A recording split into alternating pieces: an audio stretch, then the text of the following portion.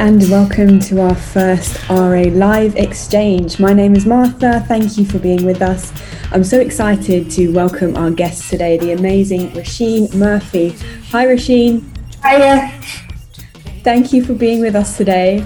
How's lockdown life been for you? It's been full of different things, really. At first, we didn't believe it was happening. And it took a long time for the full extent of it to sink in. But I was very creative during the lockdown period. I almost made it to Ibiza for the lockdown. We as a whole family went to get the very last flight out of the country. And I coughed as I got out of the taxi at City Airport and was denied access to the flight. Right. They didn't tell us when we were at the airport why. They only told me on the phone later. So I ended up having lockdown here in this room. I did a lot of work on Ableton. I'd already set up myself on the software a year before because I work a lot now with DJ Coase on my next project, and he'd asked me to work in that form because that's the way he works. And so, luckily enough, I was already up and running on that. It's quite new to me, and I was able to continue writing and do a lot of stuff here during lockdown. And I did performances from here, and I did listening parties, and it turned out well because actually I've just come back from Ibiza. I was there for a little while in the summer, and they're starting to get heavy again, but they were very heavy in lockdown, and I would have probably been trapped on our compound because I can't drive and stuff. So in a way, it was good that it turned out, but we were devastated. We thought we were just getting out in time and so on at the time. But loads of stuff happened. I was very creative. Oh, that's good. And is this your music room that you're in at home? This is pretty much Mama's room, and which is a bit mean of me to take the best room, but there you go. This is where it all goes off. Here's the microphone. In fact, that's not really mic. That's a stand-in mic. I've got a really fancy Sony mic, but it's been what's it called? Looked after at the moment. It's been jizzed back up. So this is where it all happens. Well, I'm really looking forward to hearing all about your new record and also kind of your journey so far. So to get us started, would you be able to take us back and share with us your earliest memory connected to sound or music? Oof, my earliest memory, I mean, I really was surrounded by music, people singing constantly. I suppose it would be my father singing. He was just all the time singing. My dad would go into the bath, not very often, but when he did, it was a big deal. And we had a big house, big old house, but kind of no carpets, no central heating. And so I had a lot of character, but didn't have very much hot water. So I used to boil up all these massive big pots of water, fill the bath up to the brim with scalding hot water, get in there, 2 hours, sing top of his voice, a couple of bottles of wine sometimes in there, and just do a show from the bath for the whole neighbourhood for like 2 hours. And I think that might be one of the first memories. Sounds like the originator of self-care there. Definitely. Tell us a bit about where you grew up. I grew up in a small town in south of Ireland, but not too far from Dublin, and not too small a town either. It was a fair-sized town and an interesting town. It has an interesting history. And when I grew up, it had like near full employment when I was a kid. And it was bonanza time in Arklow. There was loads of industry in Arklow, and there was loads of kind of modernity coming in, and it was a very exciting time to grow up, strangely. I don't know, it just doesn't sound like the sexiest thing in the world, but it was kind of interesting in that way. And my parents were really interesting, and their friends were interesting, and there was big culture clashes going on between religion and IRA, and there was politics in the air and poetry and song and all the classic stuff, And it was they were really cool people, you know, they loved music, loved it. So I was surrounded by music growing up. My uncle was a virtuoso musician and had loads of bands, had been in the Irish Eurovision Song Contest, had been, I think he was the one that went for Ireland at one time with his own song. But he was he could play any instrument. He was pitch perfect. He had the most amazing voice and everything. He was too brilliant. So I just never even considered.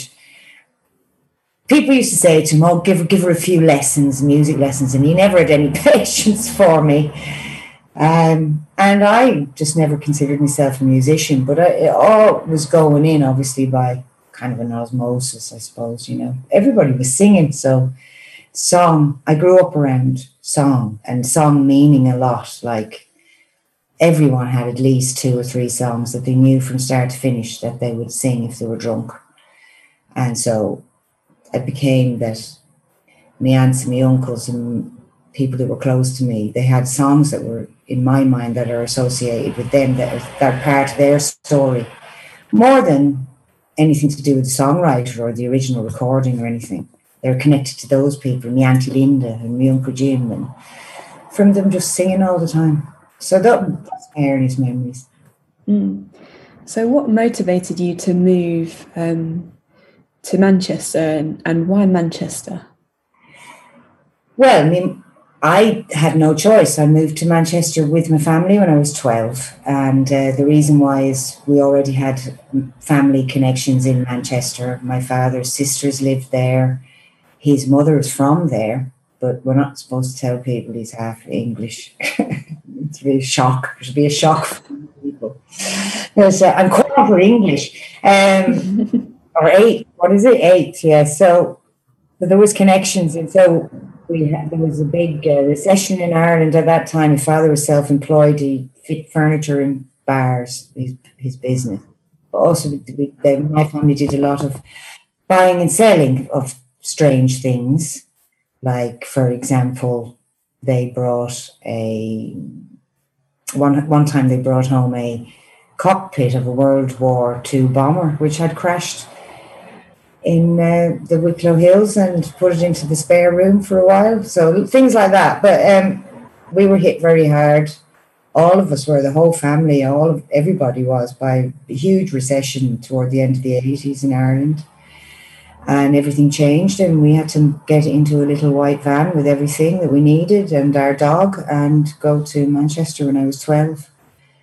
And it should have been horrendous for me, to be honest, but on the face of it, but it was the best thing in the world for me. Maybe not much for the rest of the family, I don't know, but it was definitely a catalyst for my music fascination, and the fact that I got in with a load of weirdos pretty much straight away, and then got into really disturbing music quite quickly and create my identity. And so when a few years later my mother went back to Ireland, having broke up with my father, I decided to stay in Manchester for many reasons, but really a lot because of the music scene. And I was so into the music scene, and I'd been going to clubs. I'd been going to mostly see bands first, and then I got into the club scene. By the time I was 16, I was off trying to get into the Hacienda, sometimes getting in, sometimes not, always getting into lots of other clubs whenever I wanted to. And yeah, it was a brilliant city to absorb exactly what was going on in that present moment, the late 80s that was. And so I went from going to a club that was sort of a psychedelic club, really was the first club that I went to, and I went very regularly with all my weirdo mates, and it was all like 60s psychedelic and garage rock, and also your sort of Sub Pop and Spaceman 3 and Velvet Underground, yes, also the My Bloody Valentine, things like that. And then all of a sudden one night, they were playing I Am the Resurrection, and there seemed to be a whole new crowd in there, but we're all loving each other. I had no idea why.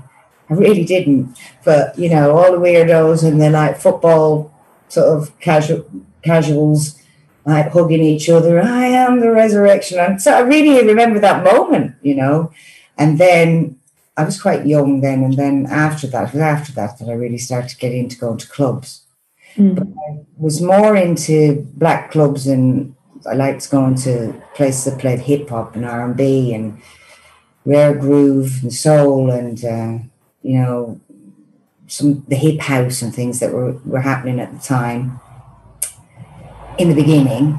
And because it was just a little bit before rave kicked off when I started going clubbing. I started going clubbing, sort of had to separate myself from the weird lads, and I went clubbing with a girl, a black girl actually. I went to college with, Zoe, and we went all over the city together to clubs, to places in Moss Side, to Blueses, to you know, to Precinct 13, to like there was an amazing kind of acid house club as well. You know, I went to all of them. Much preferred most of them to the Hacienda, actually, which was really big and didn't sound that great. You know, maybe I wasn't there at the right time, exactly standing in the right place in the room. But also it's just getting that little bit bigger and that transient thing where people are going from room to room. They're never my favourite kind of clubs. I like to go into one room, close the door and close the world away. And it sucks you in, you know. And there was plenty of that then. And also used to love the blueses and the sound system stuff. Went everywhere. And, you know, nothing happened to me. I was 16, 17 years old. Somehow it was all fine. And there wasn't anything to do with drugs or anything at that point, or anything to do with drinking even. It was just like you'd have energy to go out all night anyway, on a pint of water.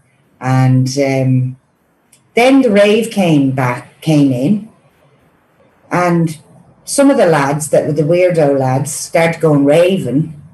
So then I started doing that a little bit, but I never was mad for raving. I do remember the first one and the best one that I went to. I think it was in Warrington or somewhere, in a big, massive old warehouse, and Frankie Knuckles played at it, and he dropped at the last minute when the sun was coming up, you know, sometimes I feel, and hands in the air and everything. And that was another amazing moment. But big raves, too big for me. Don't like dancing on concrete. What's your preferred texture? I love a wooden floor. Okay. There has been times I've had good nights dancing on concrete. Don't get me wrong. But it takes some serious tunes to get you going on concrete. I love a club to sound amazing, you know, and the bigger the place, the harder that is.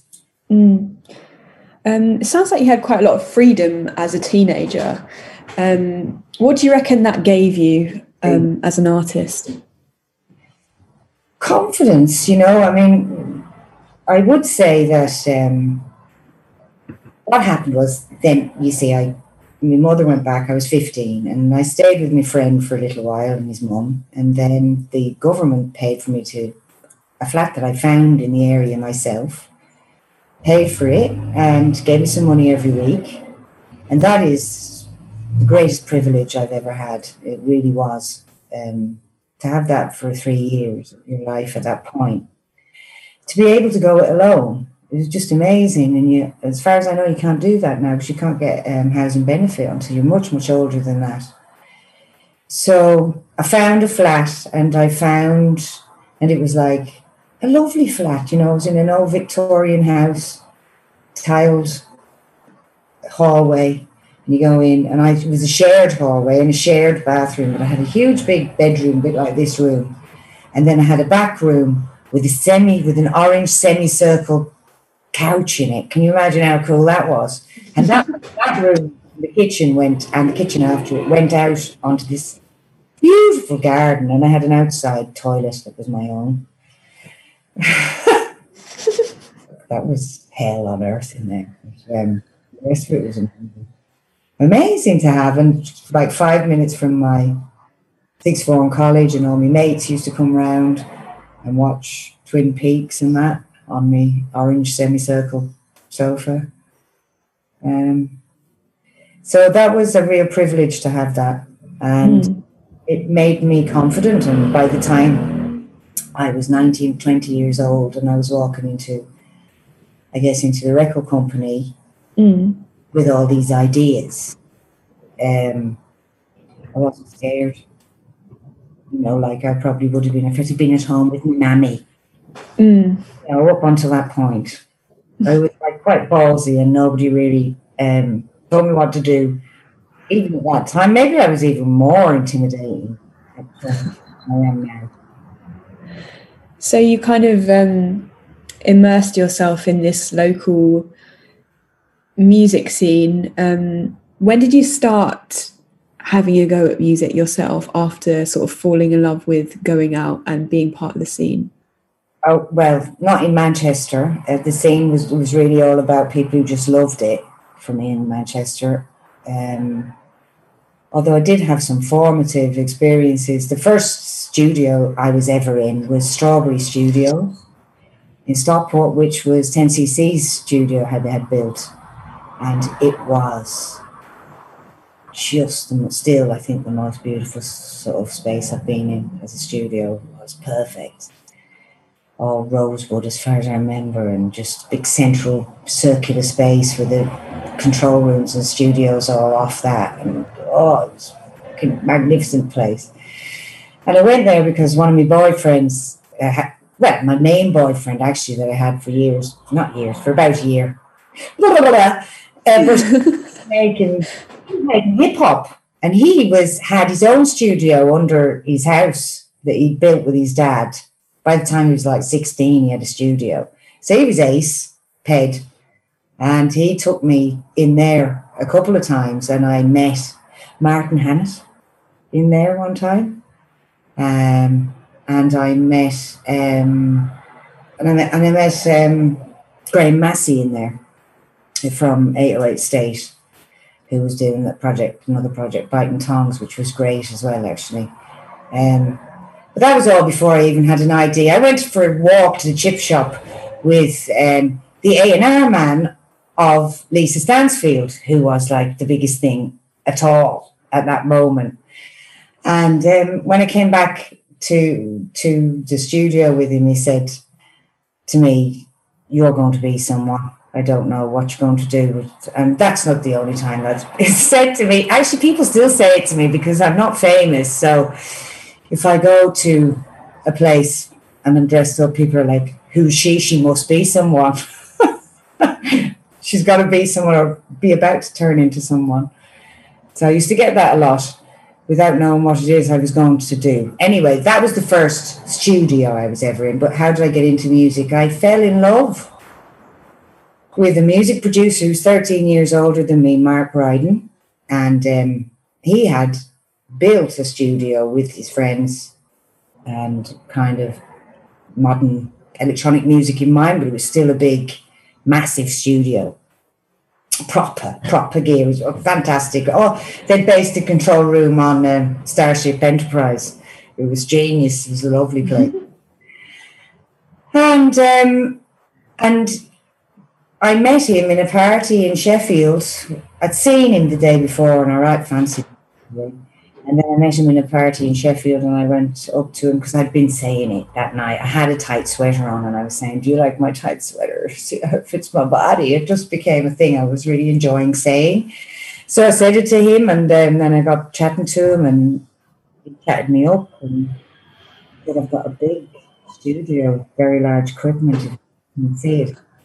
It's empty tonight." It was downtime. And that was all the original Moloko things. Were just downtime, it would be actually at a party and I'd start talking like I was from LA or something and, "Oh my God, look at all these party weirdos." And then we'd go from the party into the studio and record in the middle of the night. And it was really jokey at first and just novelty-ish and also a little bit reactionary, like we knew what we weren't going to do, what we didn't want to do, what was around that we wanted to avoid. I guess a lot of energy when you're coming up with ideas. Does me anyway. And then we were just messing about, and his manager took it to London and played it to a few people, and he got impressed. And we just couldn't believe. I could not believe it. I could not believe it. But there again, I drove past the first record company I was ever signed to today. It's down in Latimer Road, and it was Chrysalis, the Chrysalis building. And drove past today, and I said, "There's to the kids, there's the first record I was ever signed to." I said, and then I said, "God help them." They were really nice. They were really nice and softy bofty at Echo. They just did let us develop as artists. Some kind of artistic idea that we didn't have in the beginning when we started. I mean, I wasn't even singing when they signed us to the deal. So, yeah, again, that was another great privilege, was to be given 2-3 albums to develop. That might not happen these days either. Yeah. So you kind of came into the industry side of music with your partner. Exactly. And I was wondering, would you say it was easier to navigate the music industry at that point with a man on your team? And did you notice that you were treated differently after you moved into doing your solo career? It was definitely good to have Mark on my side, whether or not it's because he was a man, but he was 13 years older. He'd been on top of the pops a couple of times with hits that he'd made. He'd made records with all sorts of people, and he was inexperienced. It came down to saying to him, "What the fuck are they? They want to sign us for a 6-album deal, and this was based on me chatting shit and a few tracks that didn't even have me on. They're signing us as an act here. 6 albums. Are you sure you want to do that, Mark?" And Mark was so wise, and he said, "Look, if you get 6 albums in your career, Roisin, something's gone very right. I don't think you have to worry about making 6 albums." And that is the case, you either keep going or you don't keep going. So no, there's no worries there, and we moved forward. But I found it implausible that he wanted to do this with me.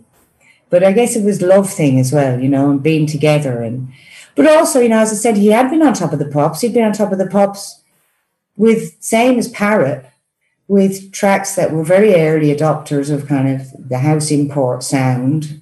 And they knew what they were making. But when they had the hits in a world where that was just seen as novelty music. So it didn't really get seen as something that you would put money behind to make albums and make live shows with. And people didn't know how to remotely relate it to shows, putting a show on,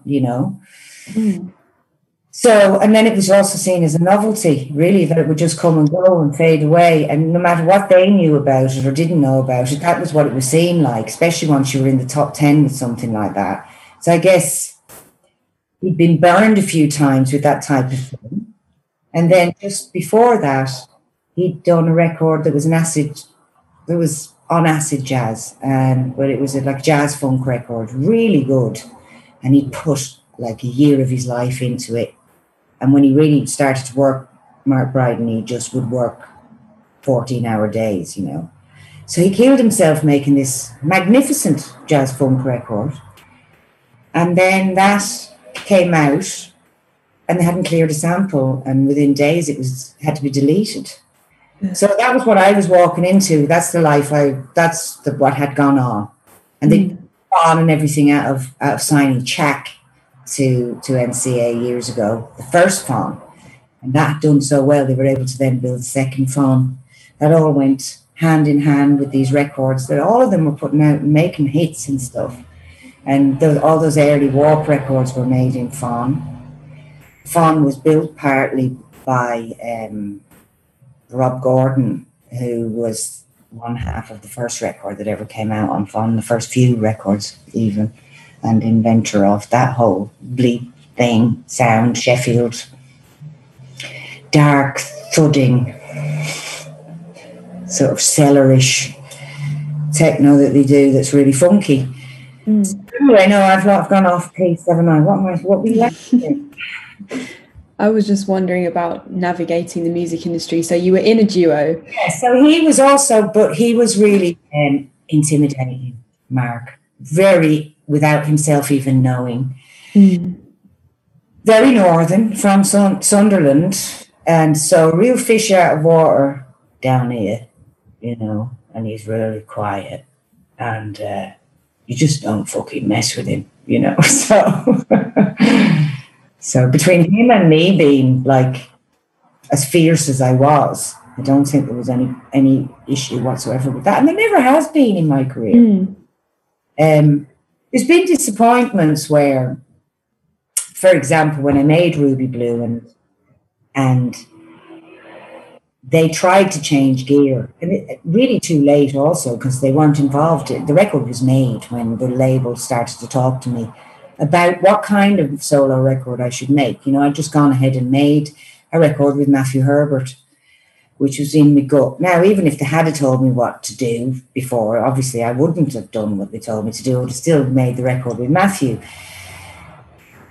which I had in my mind for a while before I'd ever broke up in Moloko. I'd met Matthew, he'd done a few remixes, and I met him at a brilliant night where I sang with Jamie Liddell at the end.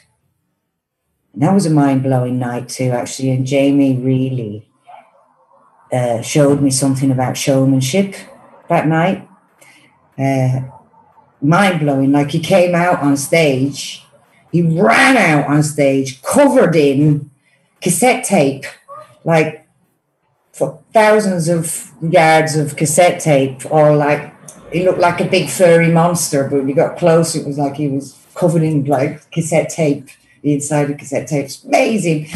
And we did a version of Once in a Lifetime together, and it was ace. And Matthew was DJing that night, and he said to me, and it was probably about 5 years before the end of Moloko, one day we have to make a record together. And so he contacted me after I finished touring Moloko, and I was seeing briefly a guy called Johnny Rock. He's a really great DJ and makes fantastic edits and music and so on. And thankfully I was seeing him because he really talked me into it. He was really like, because I was really like, what am I doing? Should I even do music anymore? And he was, are you out of your mind? You've got like Matthew Herbert, just go and take the call. Sure you do that? And I was like, okay, yeah, you're right, I'd really like to do it. But it was shit scary. But thankfully it was him, because he's so paternal in a way, and his way of working, of taking the found sound, and he took me as found sound. He took my whole life as found sound, and he took it on simple terms. You know, he was like, I love the sound you make. I love the hums you make. I love the sound of you dancing, the sound of you running down the hallway, the sound of the stuff that you bring in that means something to you. I can make music out of all of that. And so then when I started to sing and have melodies on top of it, he was just fucking the whole thing was just so encouraging, you know. It was just, and also, how good is that? Your first solo album, and it's like Matthew Herbert with a magnifying glass, like an audio magnifying glass on you. So really, it's a Roisin Murphy record because it's a study of the sounds that I make. So very meta Roisin Murphy record in a sense. Yeah. Just because you mentioned the label was, that's the wrong record after I made it. That was a disappointing time. Right, yeah. And maybe there was some dissonance there, like, oh, you know, she should sort of ring Forest to Lugos now. What's she doing? And I was surprised, but I'll never be surprised again in that way. You know, I was just naive. Like, it had never happened before, ever. Yeah. And of course, my reaction was off the scale. Like, I was thunderous about it. And because I wasn't prepared for it. they really had been quite paternal, the label as well, all through the years. As I said, we were privileged to have the freedom we had. So it was a bit of a shock for them to say that, and then to kind of make it difficult to put it out and to really to promote it when they hadn't got a grip on how to PR something like this. So, but I went back to my same old musical director, Eddie Stevens, who'd worked with all the live stuff on Moloko. And I think looking at the footage that's available online, to me, that's the best live show I've ever done. It's really was what Eddie did, taking that electronic record, that record about sampling really and so on, and applying it to how we could do it live. He was really at the beginning of that as well. There wasn't much of it about, and he did it in such a complex and sort of big way, and it was brilliant. And didn't work all the time. It was really on the edge. And we also had the brass section, because the brass was such a big part of that album. It's just magic, really, when I look back on it. It was a magical gig. So everything is like that in the career when I look back on it now. You know, there's been real difficult times, but you wouldn't have had it any different. I wouldn't have had it any way different. It's such a good journey, and you shouldn't have to. You shouldn't expect not to have to fight for your vision. If you have a vision at all, then you will have to fight for it. If you're a void, yeah, okay, you can coast if you're just a vessel or something. But there was never who I am. I just don't need for that at all. Well, I'd love to hear more about your live shows, because since we've been talking, two things have stood out to me. One was about your parents bringing objects home and that kind of thing, and then one was about the cassette tape outfit. So I just wanted to hear more about the process of creating a live show for you, and you know, what does that mean in terms of like considering the record as a whole? How big a part is playing live to you and these show ideas? Well, the longer you go on, the harder it is to decide what songs go in a set. Basically, that's really difficult now, because everybody wants their favourite song off every record. And even if I only did one off every record, it'd still be too long for most sets that you could possibly do. So I also have lots of long songs. Part of it, you know, certainly with these Parrot productions, they're stretched out, they're stretching out grooves, you know, and you do have to go there a bit as well live. So it's really hard to sequence as you get along in your catalogue, you know, or in your career. It was always awkward. I mean, from the beginning to when we did Tight Sweater, the first Moloko album, to take an electronic record, a studio record, and make it into a live thing. We'd no experience of such a thing, either of us. So we hired all these guys from Sheffield, and it was really good, the first few shows. Totally nothing like the record whatsoever, like a dub punk funk version of the record. Very punk. I used to come out on stage with a dog collar on and a bone in my mouth and get into a dog basket and sing from there. We did have a couple of Christian drummers, I think, along the way. They were a bit upset about that. But anyway, the point being is the first gang were from Sheffield. But it was zero like the record. And in the end, you've got to somehow bring the two things together. So everyone said to us in the label, okay, you need to get professionals in. You need to get session players that can really take those parts, and we can nail it back to the music that we're talking about. So that was a good idea, and it needed to be done. And we went there, but then it became really dry. It was like we didn't have it that way round either. It was close enough to the record, but not really. And it was very dry and very like muso-ish, and I was odd on it. you know, and I didn't know what to be anymore. I didn't know to be this vamp, crazy, Suey-ish, I guess I was initially when the first performances of Moloko. I was very angular and so on. So, but I didn't know what to be on it when it was all jazzed up, and so it's always awkward to take an electronic based record or whatever, an avant-garde record even, and take it live. You're always using studio techniques that just aren't there live. It's a whole different thing, especially with the band. Mm. I love the energy of having a band. I love it. So I'm not about to give that up anytime soon. So it's always awkward. But once we had Eddie Stevens in for the second album onwards, things started to fall into place. He just shipped us up, shipshape. He got us, doing transitions, changing arrangements, thinking about the sequencing of it, thinking about performance elements that happen every time at the same time, not always exactly the same, but, and structuring a set, and taught us how to have a good time. So I think we got to a point where it was like, okay, we'll work really hard, because when you first start touring, you can't believe you're expected to do it. You cannot. You are like, okay, so I have to perform tonight and I have to do interviews all day, and then I have to get onto a bus and sleep moving on the bus and get up the next day and do it all again. And you've got to slip some drinking in as well, obviously. It's like, it's a massive shock. So, but when Eddie came on, I think he showed us that if you work hard, you can play hard.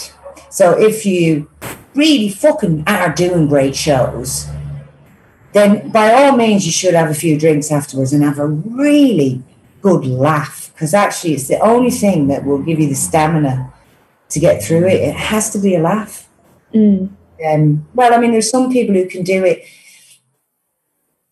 Liam Gallagher does it where he's not a teetotaler or anything like that, but he is when he's touring. Yeah. And he literally walks off the stage, walks down the steps and gets into a car and goes back and chills out at the hotel, because otherwise it's going to come up against having to have some fun. Because it is hard to land, like, from the aeroplane down from a show. But my thing is moderation. I think you've got to have a massive laugh, so I'm quite happy to have a massive laugh on tour and really hard and not really factor in sleep too much. This might be a difficult question, but do you have a particular on-stage outfit that is, like, extremely special to you? Yes. A thing that was sent to me from Australia by a guy called Gendermess, who's a performer, and he made a huge, like, Yeti bodysuit thing, and it's just all made of, like, strings of tinsel. It's the most extraordinary thing. If you move it, all the, like, bits go. It's like, almost looks like slow motion under the lights on the stage, and it's really proper club kid gear. It's proper gear. All handmade, hand-stitched. It's incredible. It's a real work of art. Amazing. Well, let's dive straight into hearing more about your new record. So before we talk about it, how would you say the pandemic and everything that the world's been going through this year has altered the course of the record? Well, it has a little bit, as I said to you, even the fact that I didn't get on the plane to Ibiza might have affected it, So it's got a slightly different record for it. Went up and down to Sheffield a little bit during the lockdown. That was weird,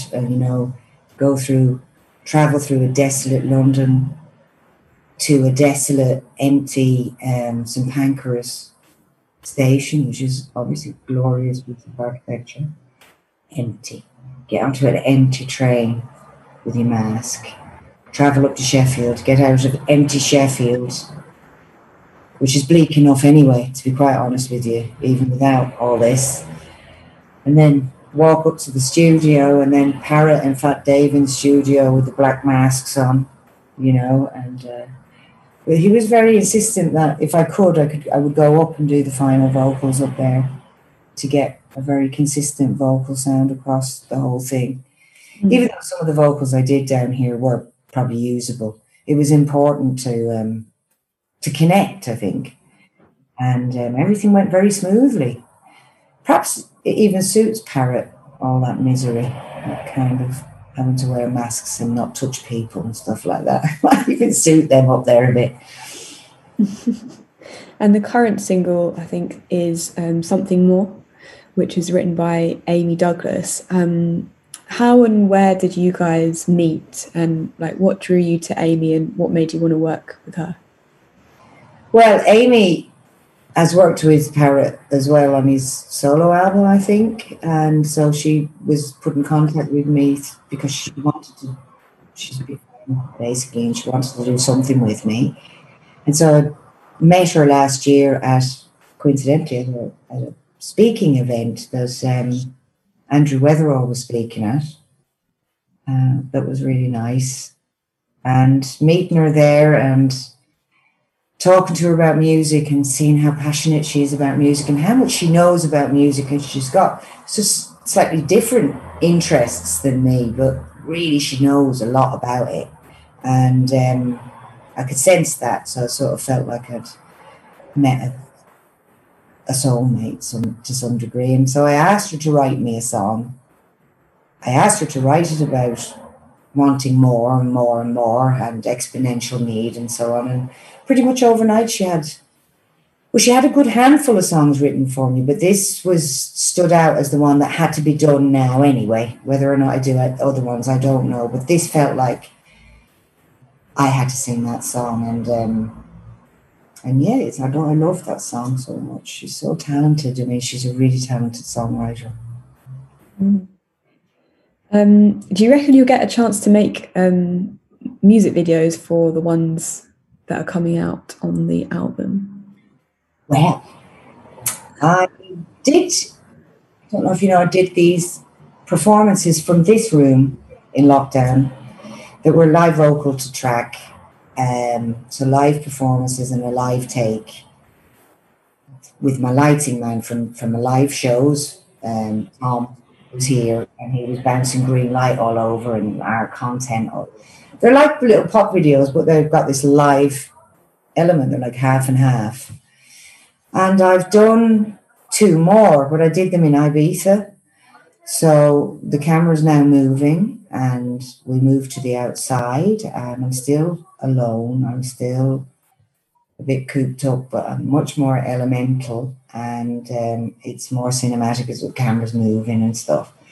Still, it's a live vocal to track performance. So they're like, it's interesting that they are pop videos. They should kind of work almost like pop videos for the songs, but they should have this feeling of a raw live performance. And for now, I think that's what people might want. Quite a different experience of making a visual accompaniment to one of your songs than you've had before, I guess. Kind of like half being a rock star, half being a film star. It's different to being on stage. Obviously, you can get close to the camera. There's a more intimate level of expression in it. You're not so far away from me. And I'm bringing you into my world too, you know, the Something More one is in our house in Ibiza. So I'm bringing you in there into another kind of compound and another simulation, because, you know, that's what it felt like in Ibiza this year. It felt like, oh, wow, because I was only there in kind of August time. Wow, this is like empty for August. It was like a simulation of Ibiza. But every now and again, you have this fizz, background fizz, something's not quite right. And then you end up with like the Garda Civil with a fucking flashlight in your face and a machine gun looking at you. You know, so you go from the sublime, relaxed, most picture perfect sunrise to like the police coming down here. So it was like Black Mirror. It was at times. and fascinating. But it was so clear of people. I really saw things and that I'd never seen before in Ibiza places, and much more elemental time in Ibiza than you would have if you were tempted to say go partying or whatever. There was no temptation for that at all. So it was very. I went on holiday and I couldn't help myself. By the end of it, I wanted to make these videos. So it was like usual with me ringing everyone. Now's the time. I'm ready.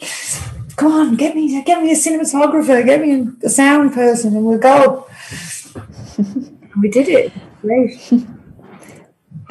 So we've had some of our subscribers along with us for this chat today.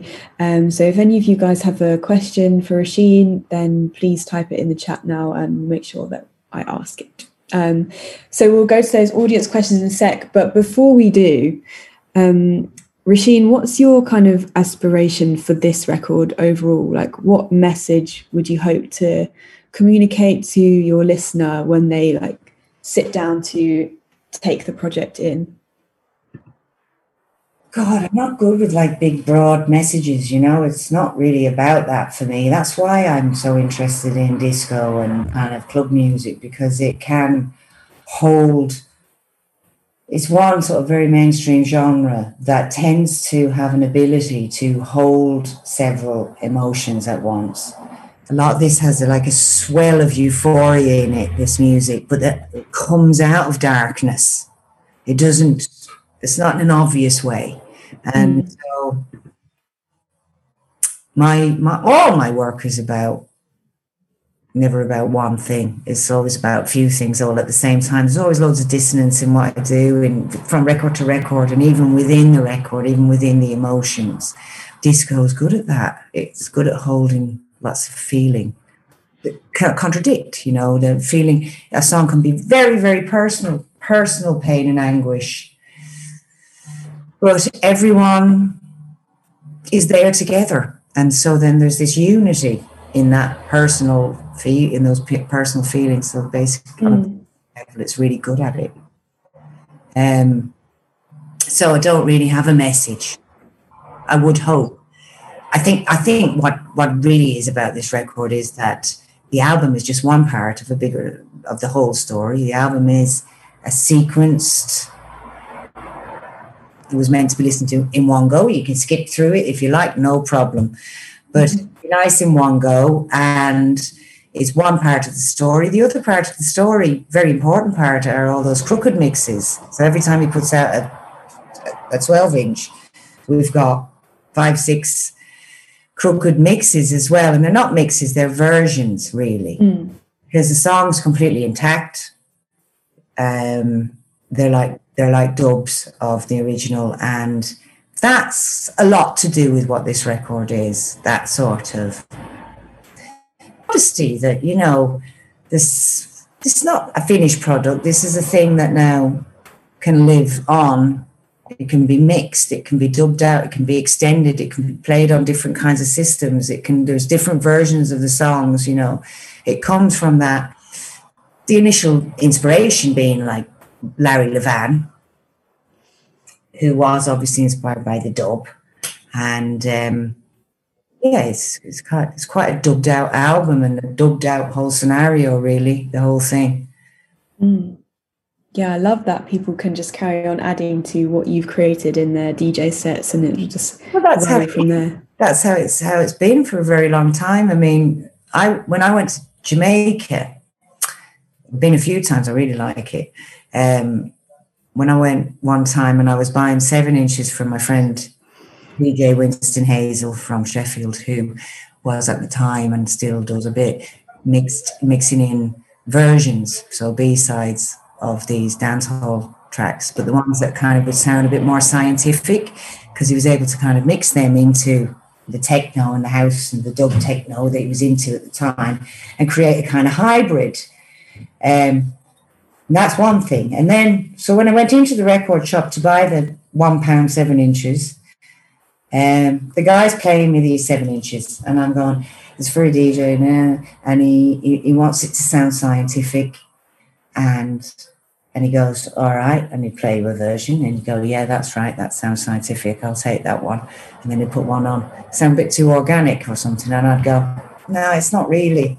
And then he'd like have a little, he was playing it on a little system like something you buy out of Argos in 1997. And he turned around the system, the speakers, and he took the wires out of the thing and out of the tweeters and put them in and switched the wires around, and everything just was in the mids and the high. And he looked at me then and went, is it scientific now? And I was like, well, yeah, actually it fucking is. So stick that one in the pile. So, you know, that attitude is very Jamaican, that, you know, that the thing's not finished. It's not even finished when it's finished. It's when it's pressed on vinyl. You know, we could be extending it. We could use 2 pieces of vinyl and we could play it differently through different EQs and tweak the system differently. And hey, presto, you've got a totally new thing.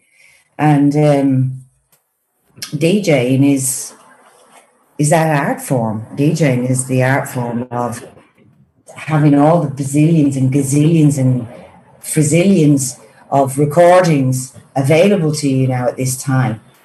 Everyone has so much available to them. And it's like playing an incredibly complex instrument, really, when you think about it like that. The best DJs are like that. For sure. So before we go, we just had a question from one of our subscribers who sent it in advance. Their name is Tom. And Tom asks you, is there going to be a world tour next year? A world tour, a world domination tour.